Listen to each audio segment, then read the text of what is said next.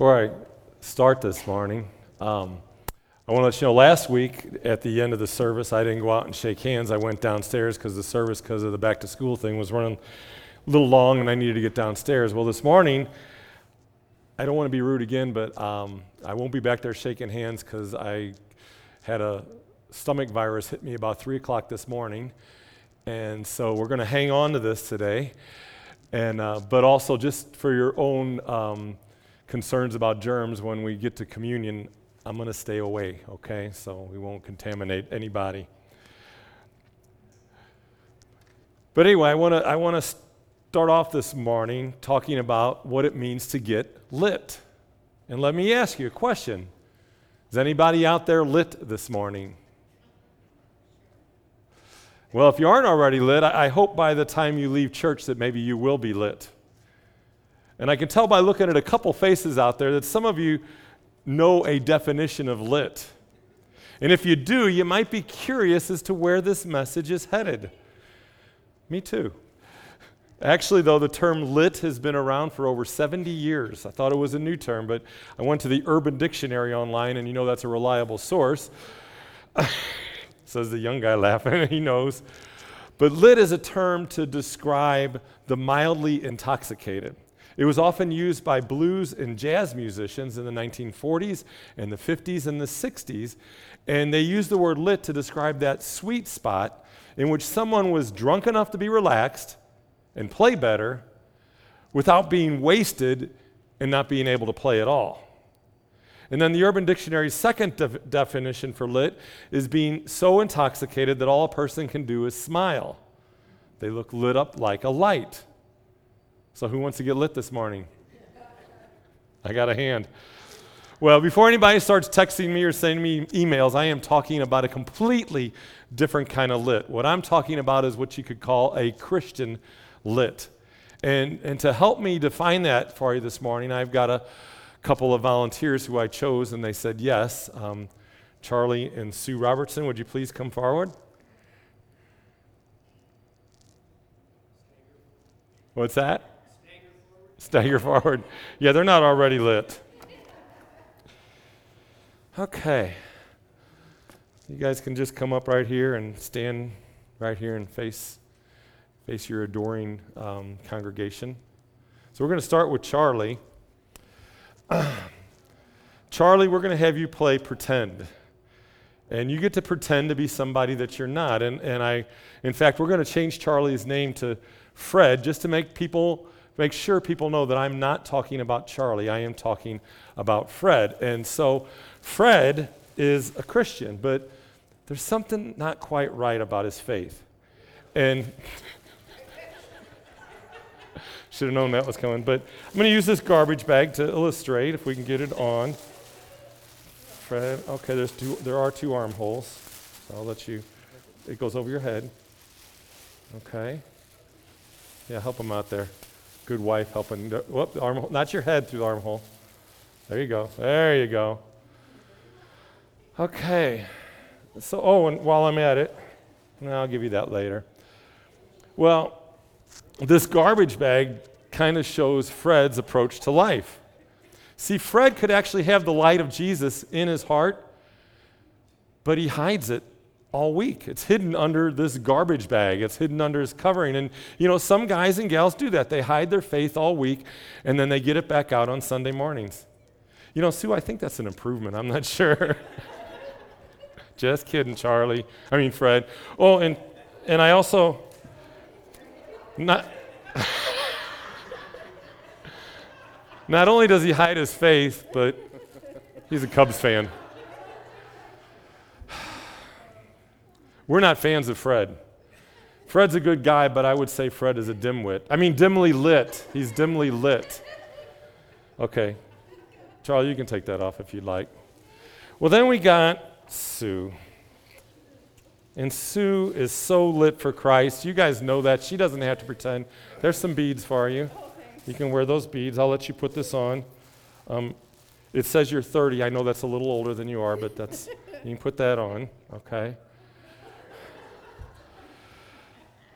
Can you tell this girl's lit for Christ? She loves Jesus, and it shows. Everything about her speaks to her faith. She lights up every room she goes in with her Christ-like smile. She teaches her family and others about Jesus. People at work know that she's a believer just by her demeanor. And she loves her neighbor. And she demonstrates her love for her neighbor by showing mercy and compassion. Sue gives of herself. She prays for her family, her coworkers, and her neighbors. And she's always ready to help. But there's more to it. Sue talks about Jesus. Every conversation is an opportunity to share her faith. And actually, I think when Paul wrote this passage to the church at Corinth, he had Sue in mind. He said, "For we are to God the pleasing aroma of Christ among those who are being saved." We are the pleasing aroma of Christ among those who are being saved. And so what Paul was basically saying there is Sue stinks. But in a really sweet, good way. She exudes the beautiful aroma of Christ. So thank you guys for coming up. So you get to keep your beads and tiara. Charlie, I'm glad you gave me the bag back. I need that. Okay, thank you. Give him a round of applause. See, to be lit for Christ is to be his light in the world. It is to bring hope and joy and righteousness and to offer his salvation. Light is delivered with grace, with humility, and with love. To be lit for Jesus is to belong to Jesus. It's to be a new creation in Christ. It's to live life with a purpose. It is to make a difference. So to be Christian lit for Jesus is to bring the glory of God to the world and to glorify God. So let me ask you again, are you lit this morning? Yes. With that, let's pray. Heavenly Father, you are the Father of light. You created light. You sent your Son as the light of the world. You bring light to people living in darkness. I pray that this morning that your light would shine on this congregation, that it would shine not only on us but through us.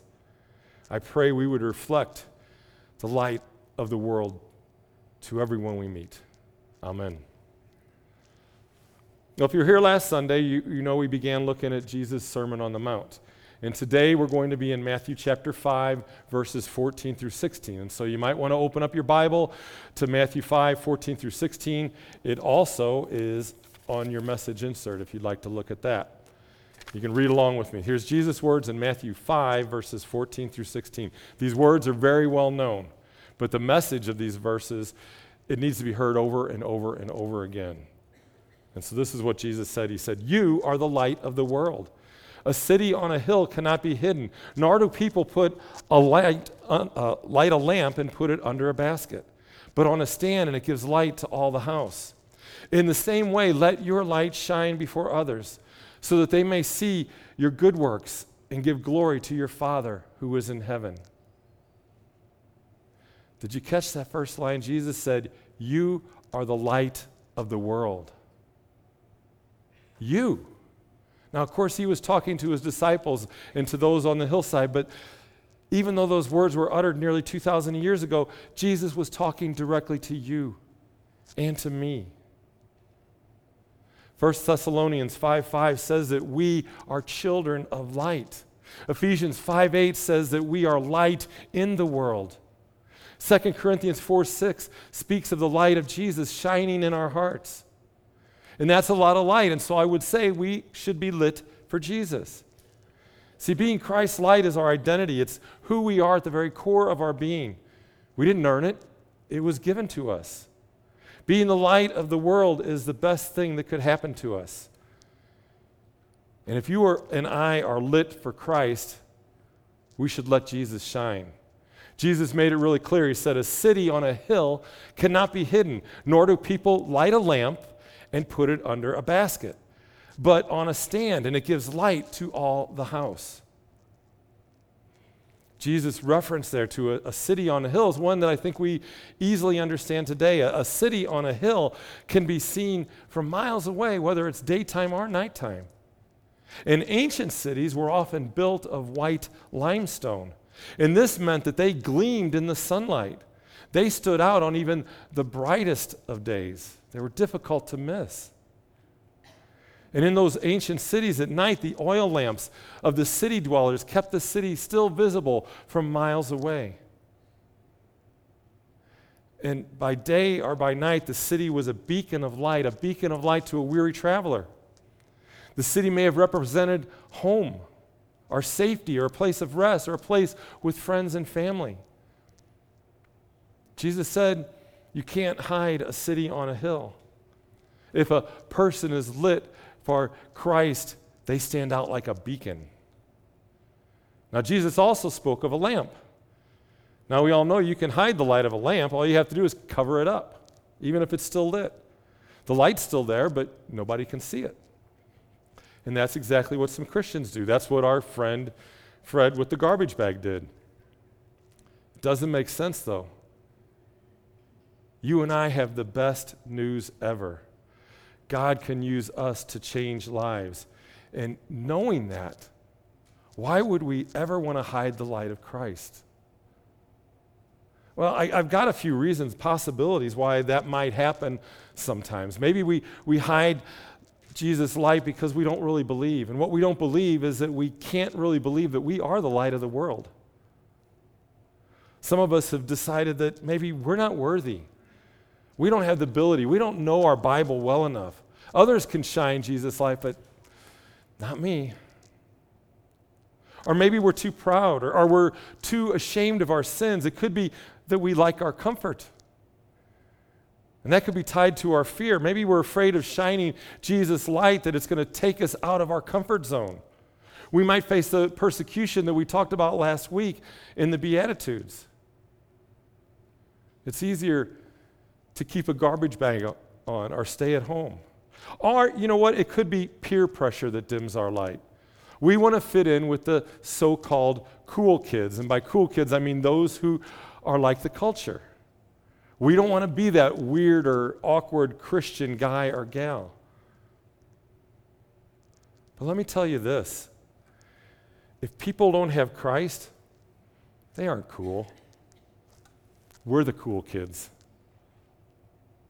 Maybe our light doesn't shine because we've got other priorities. You know, Jesus takes too much time that we could be spending on our career, our wealth, time that could be spent on sports or our social calendar or whatever. We're busy. We just get too busy, and that happens.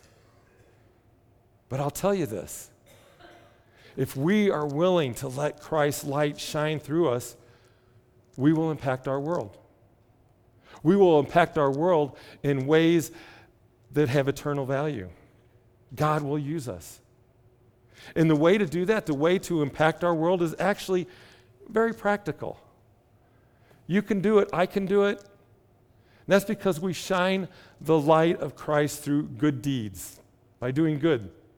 That's what the passage said. Jesus said, in the same way, let your light shine before others so that they may see your good works and give glory to your Father who is in heaven. Barely a week goes by that we don't talk about how that we are saved through faith in Jesus Christ. Our good deeds don't save us. But as followers of Jesus Christ, we are called to do good deeds. Our good works do prove who we are. They help others see our faith. Our good works help people see Jesus. And there's actually 3 places where these good deeds can shine the greatest. And the first is with family. A lit life shines with family. In Ephesians chapters 5 and 6, the Apostle Paul provided some examples of how to be lit in our families. In Ephesians 5, Paul challenged a wife to respect her husband. He added that the husband is to love his wife like Christ loved the church. In those same chapters, Paul said that children are to obey their parents in the Lord. In Ephesians 6:4, Paul wrote, fathers, do not exasperate your children. And I would say if we could do just those things, we would light up our family with the love of Christ. But it doesn't always work that way. I remember when our boys were young, Sunday mornings at the Stalen house were not a picture of a family letting Jesus' light shine. I was the guilty one most of the time. I exasperated my children. I didn't show the love of Christ to my wife. See, if you know something about me, you know that I always like to be on time. And for me, anything less than maybe 10 or 15 minutes early is actually really late. And if you've raised kids, you see the challenges that can bring on a Sunday morning. On a typical Sunday morning, I'd be ready to leave the house 5 or 10 minutes before we had to leave. Remember that 5 to 10 minutes early thing? And Mary would get herself ready. And Mary also was the one to make sure the boys were ready. And do you see where this is possibly headed? Once I was ready, I would start watching the clock. At the appointed time, I would get into the car and wait for my family. I'd get impatient sometimes. I'd get aggravated. I'd be thinking, why can't Mary get herself and the boys ready on time? I'm ready. And I have to confess this, I may have honked the horn 1 or 2 times just so the family would know, I was just trying to help them know it was time to leave. Wasn't a good idea. Mary would get stressed. The kids, well, I probably fussed at them too. And when Mary and the boys finally got in the car, I would sometimes vent. I'd say, we're going to be late. It wasn't a good way to prepare our hearts to worship the Lord. And even back then, I knew there was a better way. I could have helped the kids get ready. I could have pitched in. I could have, but I rarely did. See, my light wasn't shining. Instead of igniting the light of my family on Sunday mornings, I was extinguishing that flame with exasperation and my own impatience. See, shining for our family requires loving them in words and in actions. It shows up when we do something that we hate so that our spouse won't have to do it. We sacrifice what we really want in order that we can give something to another family member. Shining happens when we're patient and forgiving. We don't honk the horn on Sunday mornings. We help with the kids. Being lit for Christ in our family means we teach the Christian faith to our children, our grandchildren, our great-grandchildren, our spouse, our cousins, our parents, our grandparents. And as we do that, we make church a priority. See, being lit for Christ begins with family, but then it extends to our work, our school, and any organization to which we belong. And that's the second place where we shine.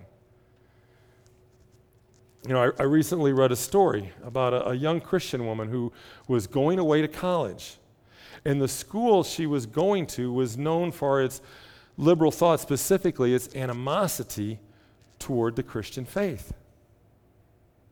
And friends of this young woman were concerned how she was going to handle such adversity to what she believed.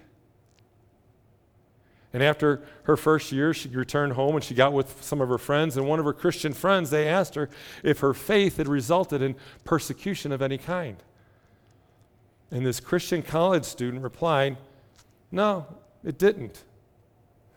No one at the university knew I was a Christian."